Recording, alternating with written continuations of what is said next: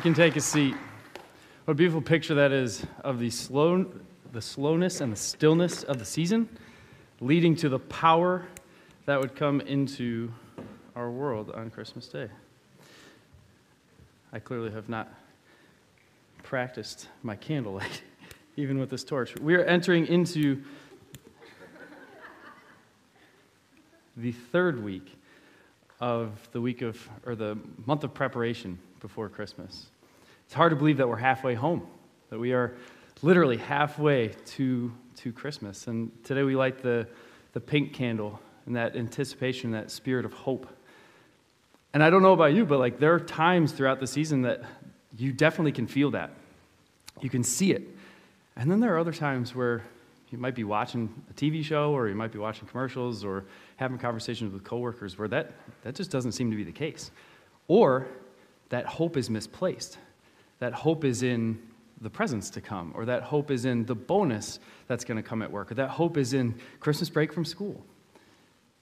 Today we want to slow down and focus on the hope as it should be. Replace our hope and where it needs to be. So we've been going through for communion the Dwell Advent readings.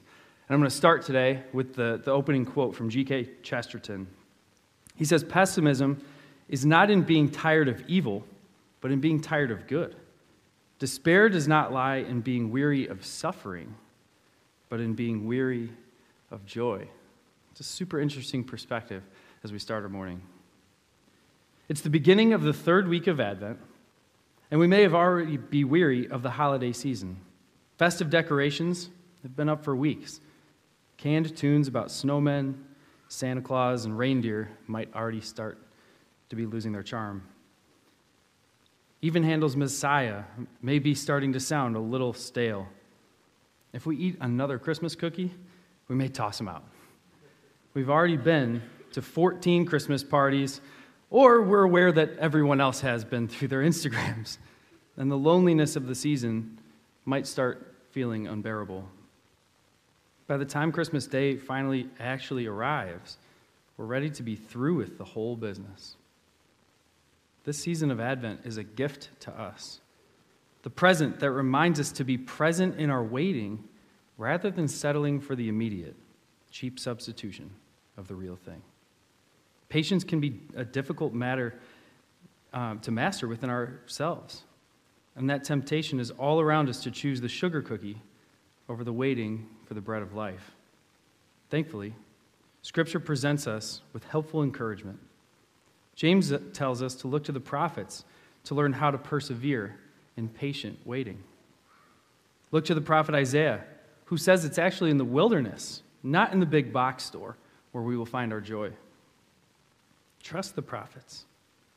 We do not want to miss out on the true joy in favor of a cheap substitution just because it has a fast, free delivery. Joy is nothing short of profound, awe-filled recognition that all things in this perishing world are being made new. The desert blooms. The deaf hear. Sorrow and sighing will flee away. These things are to be done in the Lord's time, and they're worth waiting for. Advent is the beginning of the church calendar. We should not feel stale and weary, but refreshed and invigorated. Let us seek out the Lord in the quiet places and be refreshed anew so that we, no longer weary, may be prepared to rejoice in all that is to come. Let's pray. Stir up your power, O Lord, and with great might come among us. And because we are sorely hindered by our sins, let your bountiful grace and mercy speedily help and deliver us through Jesus Christ our Lord, to whom, with you and the Holy Spirit, be honor and glory, now and forever. Amen.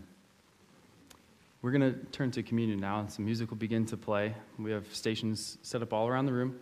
If you need gluten-free communion, we have that on the platform on either side, and we also have one station back there with the candles that are lit by the camera, so you can find whichever one is most convenient for you. But while you head to communion, we also want to read the reflective practice. These are questions and musings that should stir our hearts in preparation for what's to come today.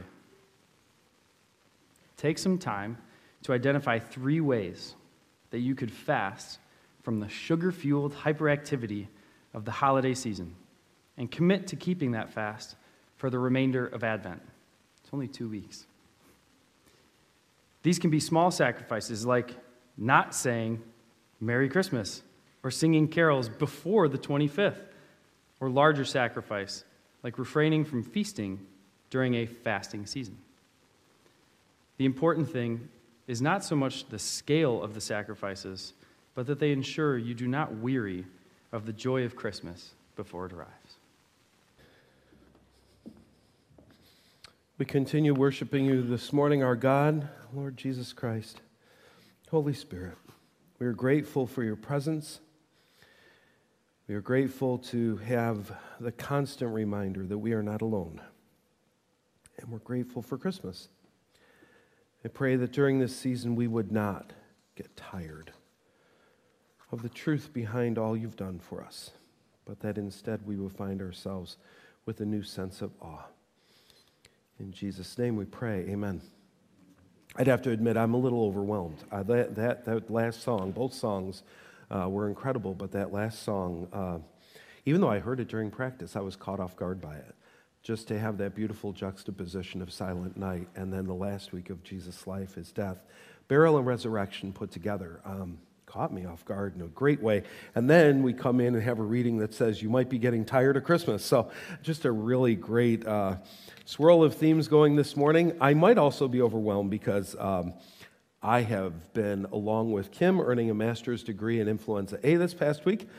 And so she started with it the Monday after Thanksgiving and is still not completely back to normal. And then in the process of caring for her, I decided that it'd be good to see what it's like. And I got to tell you, I had pneumonia about 11 years ago. That's about as bad as I've felt since then. It was not very good. So I'm a little weird in this way. I would have no problem entering a leper colony and helping everybody I can.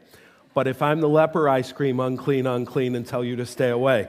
So I've been told that theoretically I am no longer infectious, but today I'm going to just wave from a distance. I didn't even, I've not coughed all morning, sneezed all morning. I am feeling normal as normal can be, but just in case. It might also explain the fact that I might seem a little loopy as I'm talking this morning, but nothing unusual about that. So I did discover the cure to influenza A, and I am willing to share. Hallmark movies. And you can take that any way you want. You may take that Hallmark movies give you comfort and cheer you up and make you happy. Or you may take it that it motivates you to get off the frickin' couch as quickly as you can. And I've been motivated. So we were watching one the other day, and I'm so grateful because I learned some things about angels I never knew before. So Dave and Corinne are working in a bookstore, a music store. Dave owns it, and Corinne doesn't realize that she should fall in love with this guy, but thank goodness God is going to intervene. Jerry and Angel, as well as Harold, have been sent to Earth to help these two discover each other once again. And so Harold is told he's got till Christmas Eve to bring them together in true love, or he will discover the fate of every angel who does not make it to heaven. He will be a hot dog vendor in New York for the rest of his life. And so he works and tries his best, and they're just not getting it because she's still in love with this lunkhead that you just want to punch in the face. And basically, by the time they're done, something happens, spark. He gives her an ornament. There's happiness and joy. They kiss, and there goes not Harold, but actually Henry, who happens to be her grandfather, who wrote a song before he went off to World War II or I don't know, I was sick. But anyway, she's playing the song. He knows the song. Joy to the world. Oh my goodness. It is no wonder we are so confused about angels. It is absolutely no wonder we are so confused about angels. And that is why we've chosen to take this Advent season to talk about angels. Last week we got a start on this study known as angelology, the theology of angels. And I have a few resources to commend to you on this, okay? There are some books that I've found really helpful. This is probably my favorite on the topic. It's written by Fred Dickinson, a professor in the past at Moody Bible Institute. It's called Angels, Elect and Evil. Elect and evil, the good angels and the bad angels, the ones that are in God's presence as well as the demons. And it's written a little bit like his class notes. It's outline form, but it is full of details. If you're wanting to know more about angels, I would recommend you head right here. The second one that I've really appreciated is by David Jeremiah. I love David Jeremiah, love his teaching. I think he's just level-headed and profound. This particular book is a lot more conversational. It does not feel like an outline. In fact, I think basically what you have here is a transcription of his sermons and teachings throughout the years on angels, but this one was also very helpful. I have a third that I've not read yet. I actually read an article by this guy. He's a Trinity professor where I went. His name is Graham Cole, and it's called Against the Darkness. I'm not ready to recommend it, but I will say it's published by Crossway, and Crossway is one of the few Christian publishers I trust these days. So that one's pretty good. Then there's the final one, and this one is more, it's artistic. I would not recommend this as the foundation of your theology of angels. The reason I would commend this to you is because it gives you an idea of the way the cosmic forces of good and evil are taking place, like just beyond what we can see. If we could tear right now, we would see what's happening. It's a book written now several years ago by Frank Preddy called This Present Darkness. And it just gives you an idea, while we're playing out this battle here on earth, what's going on just beyond. So again, please don't read that book and say, now you have a complete understanding of angelology. And that's not why he wrote the book.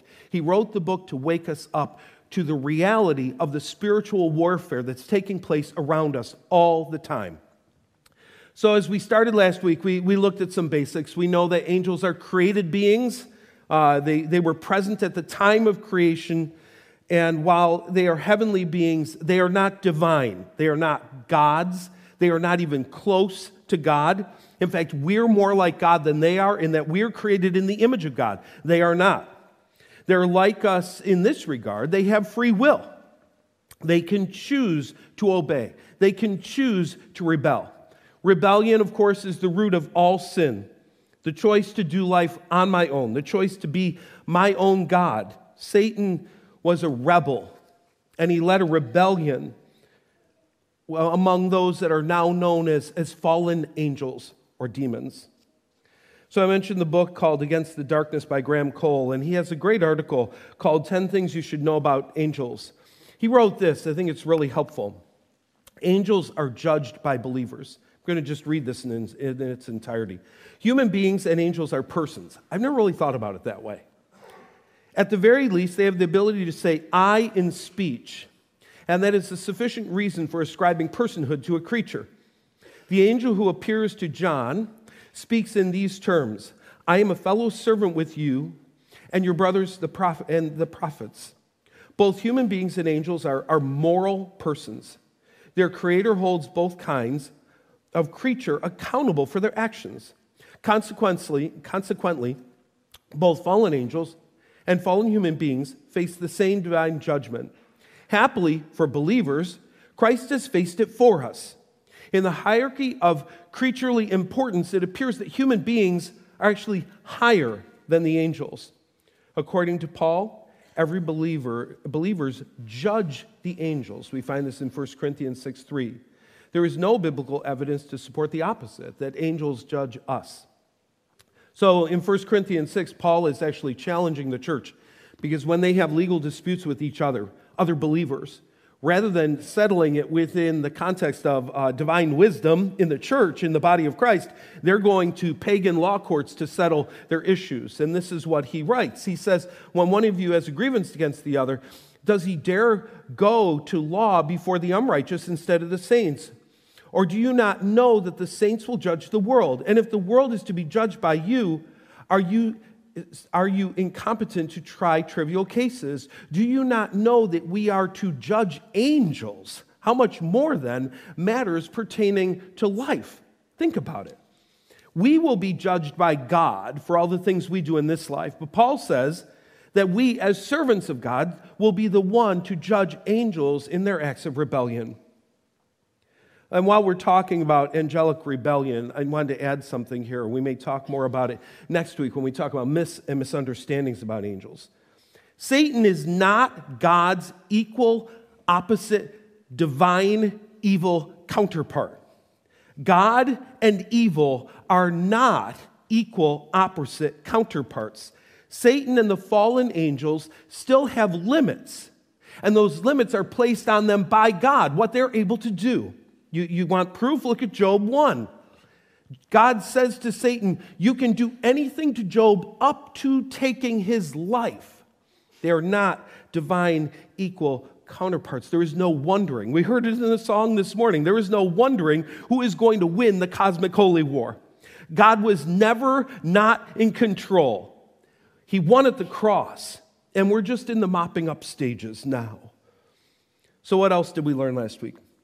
The word angel, Malach in the Old Testament, angelos in the New Testament, means messenger. And this is the primary task of an angel.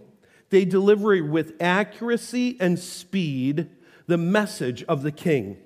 Sometimes it's a verbal message, and sometimes it's a message of protection and defense. Sometimes it is comfort and nourishment, but it's always on God's behalf.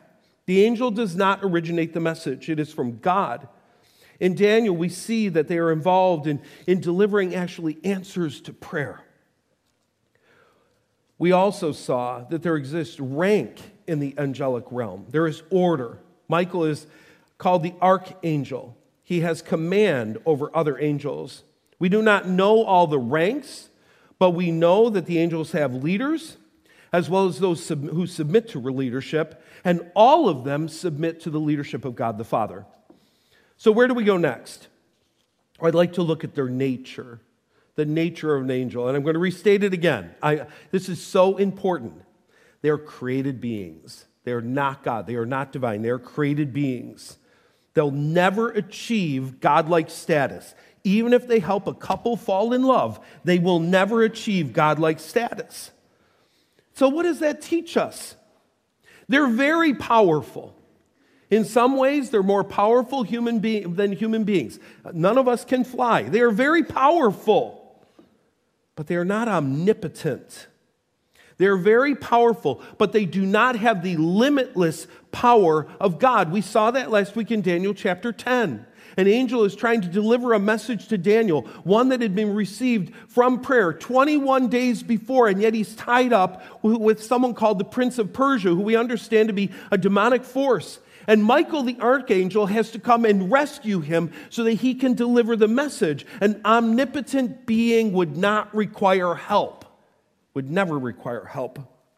Further, they are not infinite in either being or in number. Unlike God, they had a starting point. They were created just like us.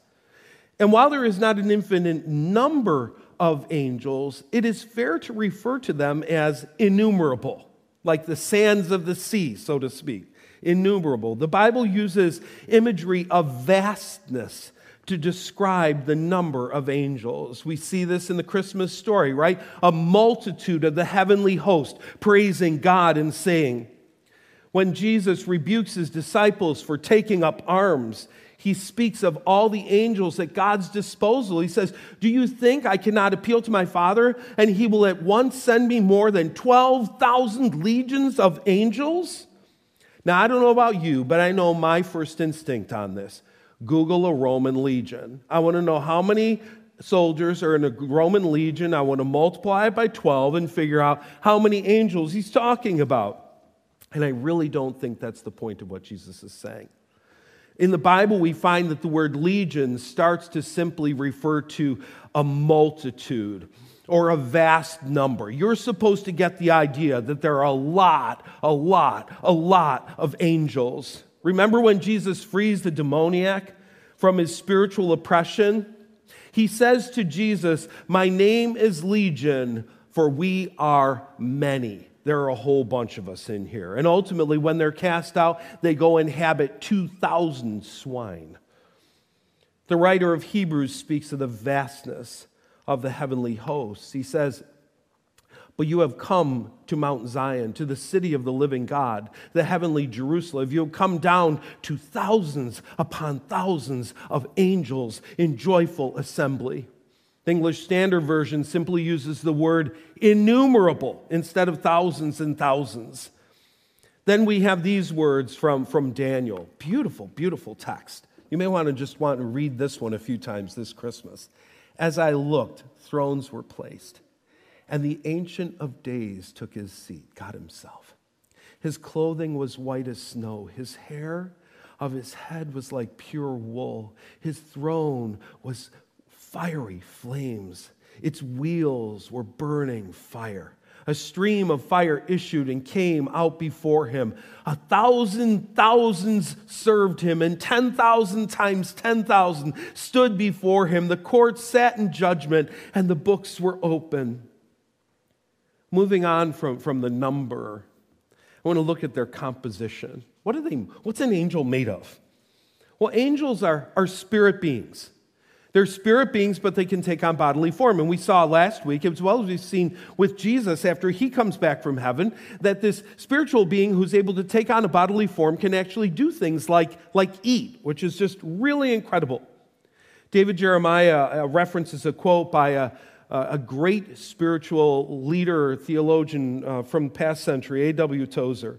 He writes this about spiritual beings. He says, "Spirit means existence on a level above and beyond matter. It means life subsisting in another mode.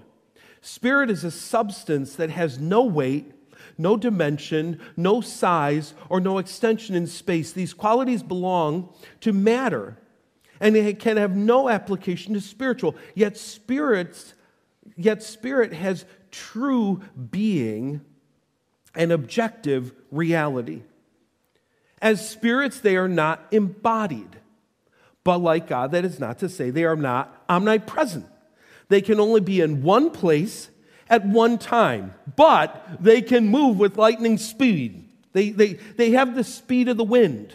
Psalm 104 tells us this. It says, God lays the beams of his chamber on the waters. He makes the clouds his chariot. He rides on the wings of the wind. He makes his messengers winds, his ministers flames of fire. Remember, messenger, angelos, angel. There it is. And in case you're wondering if that refers to angels, the writer of Hebrews clarifies it. He quotes the verse and he says, of his angels, he says, he makes his angels winds, his ministers a flame of fire. We get a sense of their form in the glorified body of Jesus. We see ways in which Jesus was able to appear in a room with a locked door and then disappear all at once, moving from one place to another with spirit wind and spirit speed. So I want to move on from their nature to look at different types of angels. Not all angels are alike, either in design or in designation of task. By now, we're about literally halfway through this series. And so at this point, I think it's not a bad idea to say, you may end up having a question that I never raise. So I'm going to give you an opportunity to do something. We're not doing this live per se, but church phone number is 815-290-9595. You can text that thing at any time. And when you do, it comes to us immediately. I'd love to know if you have a question about angels, and we'll try to address them next week as we're talking myths and misunderstandings, or in another message if necessary. But you can text that. Just make sure you include your name. I like to know who I'm talking to instead of playing that mystery game, or you can also email me with that. Quite possible to answer all your questions in the next 15 minutes, and we'll be good to go, but I suspect I might not.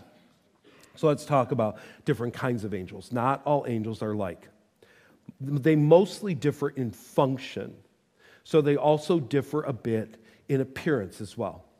The Bible has one angel that it refers to repeatedly in the Old Testament as the angel of the Lord. And by Lord, I mean capital L-O-R-D, Lord.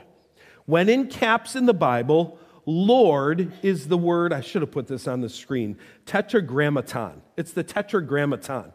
the Hebrew name of God transliterated into 4 letters, YHWH or JHVH, whichever way. And it's articulated Yahweh or Jehovah. The Jewish people would never say this name of God out loud. They'd never do it in a sign of utter respect for the name of God. When I took Hebrew, we'd be reading the text out loud. The professor might be reading. And if he came to that word Yahweh, he wouldn't read it. He'd insert the word Adonai in there instead, which is another name for Lord. Tremendous respect for the name. I got to tell you, it's a far cry from our times. Why is it bad to say, oh my God, oh my God, oh my God, oh my God? That should make our skin crawl. Why is it bad to say, oh my God? It removes the name of meaning. It treats the name like any other common word. You might as well say French fry or chicken nugget. You remove the meaning from the word. The word God is not like any other word. We shouldn't resist saying it like the Jewish people, but when we do use it, we should avoid using it as a meaningless, vapid, vain, empty slur. We should always use the word with meaning. Back to the angel of the Lord. The angel of the Lord is a unique designation for an Old Testament appearance of God or Jesus, a Christophany or a theophany. It's mentioned 52 times in the Old Testament. And this is the angel of the Lord, not an angel of the Lord. The two are very different, okay? The angel of the Lord appears to Hagar, Abraham and Sarah, Moses in the burning bush, Balaam and the donkey in Numbers 22. A few times in Judges, especially to Gideon. Appears to Elijah a couple times. His appearance is destructive. When he appears to David, for example, on the Jebusite threshing floor after the plague has been sent on the land. Or in Isaiah, when 185 Assyrian soldiers are struck down, when they're about to attack King Hezekiah. There are a couple other mentions as well. Now, Dickinson, the Angels Elected and Evil, has a really, really good chapter on the angel of the Lord if you want to know more. There is this sense in which the angel of the Lord, when you're reading about it, is distinct from Jehovah or distinct from God the Father, leading us to conclude that this is a manifestation of Christ. It's a manifestation of Christ prior to his birth. The angel of the Lord does not appear after the birth of Christ, only prior. Each moment of appearance is a unique God encounter, more than just an angelic appearance. So when we read the angel of the Lord, we shouldn't just think of it as an angel. This is Christ appearing to people. The second special angel is one we've already looked at. We've looked at the archangel. He's mentioned in Daniel, which we've already seen last week when he's wrestling, helping this angel in distress. We see him in the book of Jude. It says, but when the archangel Michael, contending with the devil, was disputing about the body of Moses, he did not presume to pronounce a blasphemous judgment, but said, the Lord rebuke you. We'll look at that in a minute. And then in Revelation chapter 12, cosmic battle. Now war arose in heaven, Michael and his angels fighting against the dragon, and the dragon and his angels, demons, fought back. But he was defeated, and there was no longer any space for them in heaven. The great dragon was thrown down, the ancient serpent, who is called the devil and Satan, the deceiver of the whole world. He was thrown down to earth, and his angels were thrown down with him. In all of three of these, Michael is involved in a battle, two of them with Satan himself. The term archangel is actually a military term, indicating that he is the general of the angels, or a general of the angels, so to speak. Arch means first. However, in Daniel, he's also referred to as one of the heavenly princes. It is not clear if he's the only archangel or if there are more. This is one of those, the text doesn't tell us more. We will find out in the angel class in heaven. Let's go back to the verse on Jude for a moment. This verse is significant. I want to flip back there. This verse is significant in that it indicates that Michael understood his nature and his mission. He's the archangel, the first angel. That could get you buzzing with some power, right? that could make you think you're the man, you're in control. You are the main angel. But he understood his nature and his mission. He did not have the power on his own to overcome Satan. He had to rely on God. God is supreme over evil, not Michael. Michael may have been arch, he may have been first, but he still recognizes himself as one under authority, the authority of God himself. He is a messenger. He is not God or even God-like. There are two other special categories of angels in the Bible beyond the generic designation of angel that we want to look at. And those are the cherubim and seraphim. And I know for some of you, you just went to holy, holy, holy, right? You're back to verse 2, cherubim and seraphim falling down before thee, which wert and art and evermore shall be. Let's break down the name first. Both of these angels are listed in the plural. That suffix im, I-M, it's pronounced im, that is like the English S. When you see im on a word in the Bible, in the Old Testament, that's Hebrew saying more than one, plural. So technically we would not call them cherubs and seraphs, but we are English, and it's legitimate in English. Having said that, the im tells us that we're talking about plurals. While all angels are ministering on God's behalf, the cherubim and seraphim are related to the direct presence of God. They often have specific assignments straight from the Father, like Genesis chapter 3, verse 24. He drove out the man, and at the east of the Garden of Eden, he placed the cherubim with a flaming sword that turned every way to guard the way to the tree of life. Now, this is really interesting. I don't know if you've seen classic art depicting the gate of Eden being guarded. If you have, just kind of get it in your mind right now. How many angels are there? Normally in those depictions, in those artistic depictions, it's one. But what does it say? The cherubim. There's more than one. There's more than one angel guarding this gate at the very moment. At that moment, it's the cherubim. So I think, again, there's a lesson for us here. Art is beautiful. Whether image or sculpture or song or movie, miniseries, TV show, whatever. But art is not scripture. Art very properly inspires us. Beauty is vital to the human experience, and I think vital to the spiritual experience. But our art always needs to be checked in light of biblical truth. Artists mean well, but they don't always get the details right. The same could be said for pastors, okay? Always check what I say. Always check what a songwriter writes. Always check what a movie maker makes in light of Scripture. Scripture is the place we go for truth. Cherubim have a unique role in protecting the holiness of God. Cherubim are crafted above the mercy seat on the Ark of the Covenant. You remember the laders of the lost Ark? Right, when the lid is taken off and the priest's face melts? Those angels there, those are two cherubim on top of the Ark. The ornate cherubim hover over the literal resting place of God, his throne on earth. Ezekiel also makes reference to cherubim. He refers to complex, multi-faced, mighty, fearsome creatures with 4 wings and 4 faces. And yet, interestingly, not all cherubim have 4 wings and 4 faces. I am not sure at all when cherubs became little chubby Valentine babies. You see, in the Bible, cherubs they're awesome. And they're intense, and they're frightening in a good way. They're fearsome, and they're powerful. They dwell in the very presence of God, not on top of Valentine candy. Now let's look at the seraphim. Very similar to cherubim, they're unique. They're very similar to cherubim, yet they're unique. It's from the cherubim and seraphim that we get the imagery of wings. And I say imagery. The wings of these creatures are literal. Not all angels have wings.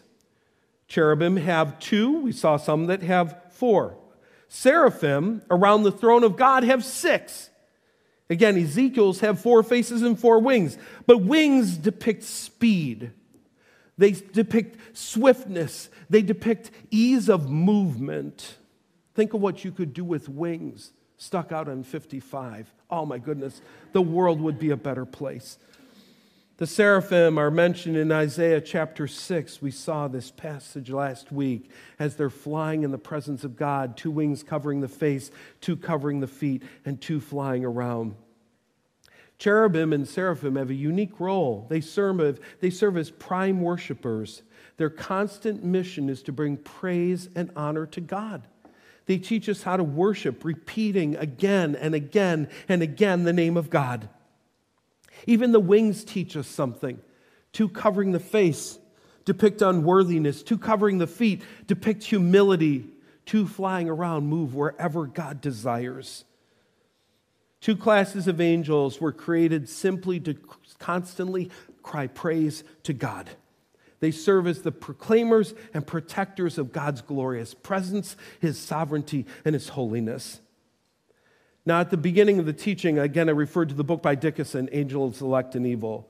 This is an Advent series. Now, I want to keep our eyes on the elect side. We're not going to spend Advent talking demons. But Ezekiel chapter 38 is believed to be about Satan. And a couple of key verses from that passage are really important. God says of Satan, you were in Eden, the garden of God.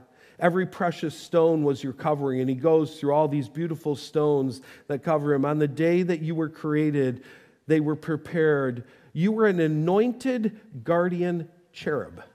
Satan was a cherub. I placed you. You were on the holy mountain of God. In the midst of the stones of fire you walked. You were blameless in your ways from the day you were created till unrighteousness was found in you. In the abundance of your trade, you were filled with violence in the midst. You sinned, so I cast you as a profane thing from the mountain of God, and I destroyed you, O guardian cherub. From the midst of the stones of fire, your heart was proud because of your beauty. You corrupted your wisdom for the sake of your splendor. I cast you to the ground. I exposed you before kings to feast their eyes on you. Satan was one of God's cherubim, a prime worshiper, but pride gripped his heart and he fell. So this is where we're going to close. Next week we'll move on to myths and misunderstandings. And again, text or email your questions. And there are 2 lessons as we walk away. The first is this. Disobedience is never far away. Just when you think you've got sin mastered, get ready. Satan was a cherub worshiping God in his very presence. He was beautiful and awesome. And one day he looked in the mirror and said, I am beautiful and I am awesome. And pride gripped his heart. Solomon so wisely says, pride goes before destruction and a haughty spirit before the fall. Beware of pride. In every possible form, beware of pride. It never leads anywhere good. The second lesson really is a response of worship.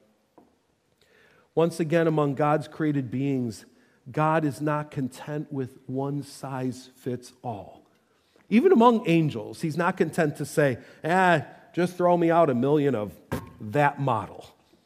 Every one is unique and distinct. It has variety. No 2 snowflakes are alike.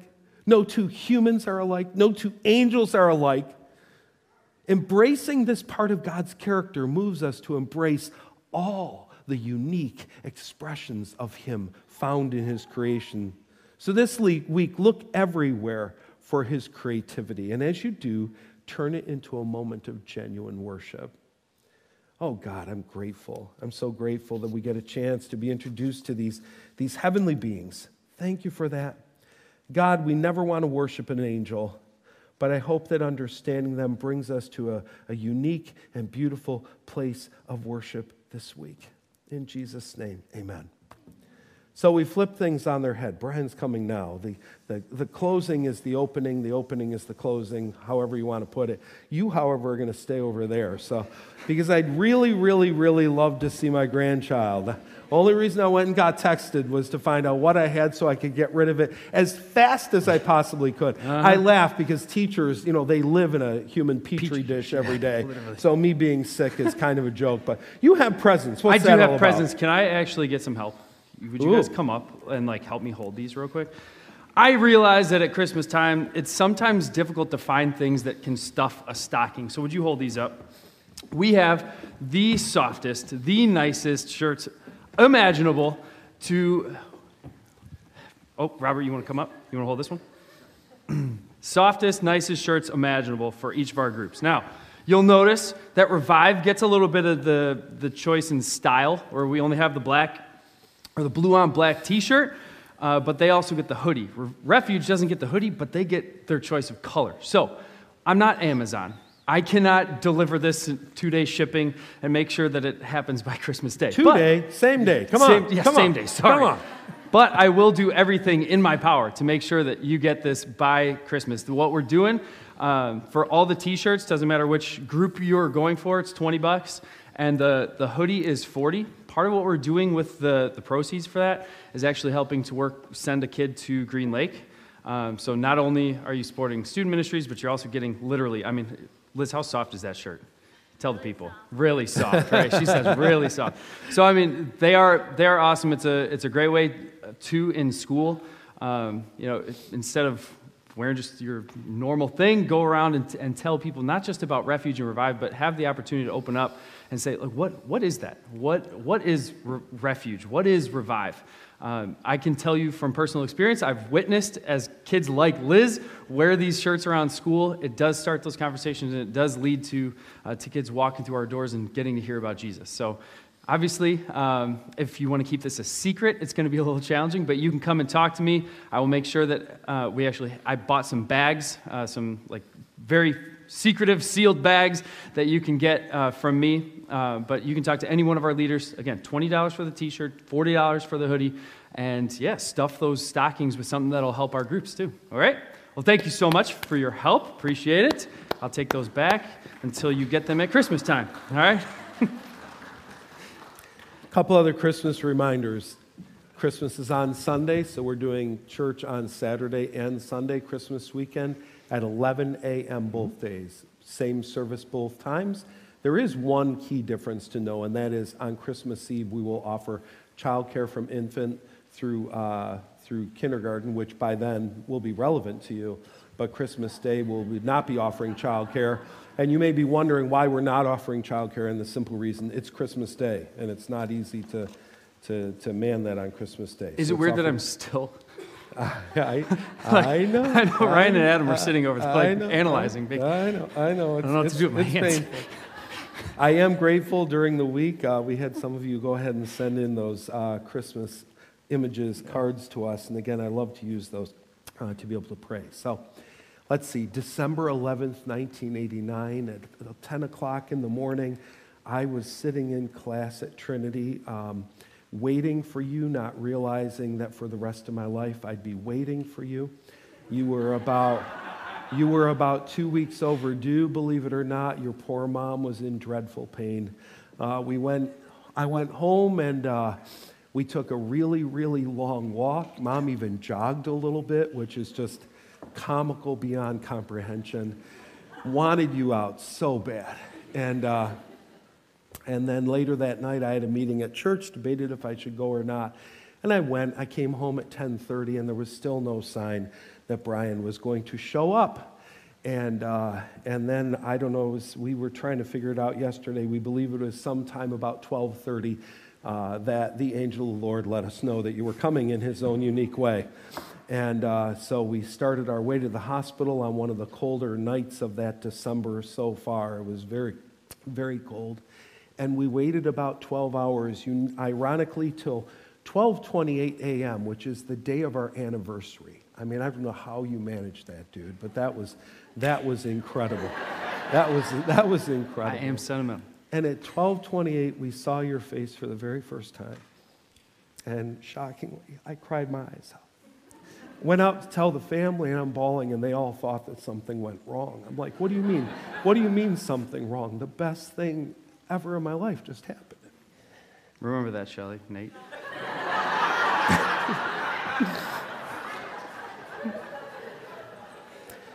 I know how to ruin a moment, huh? No, not at all. Not at all. And what I love is that sometime, hopefully during this next week, because baby's due next Sunday, the 18th, you're going to get the same opportunity. And I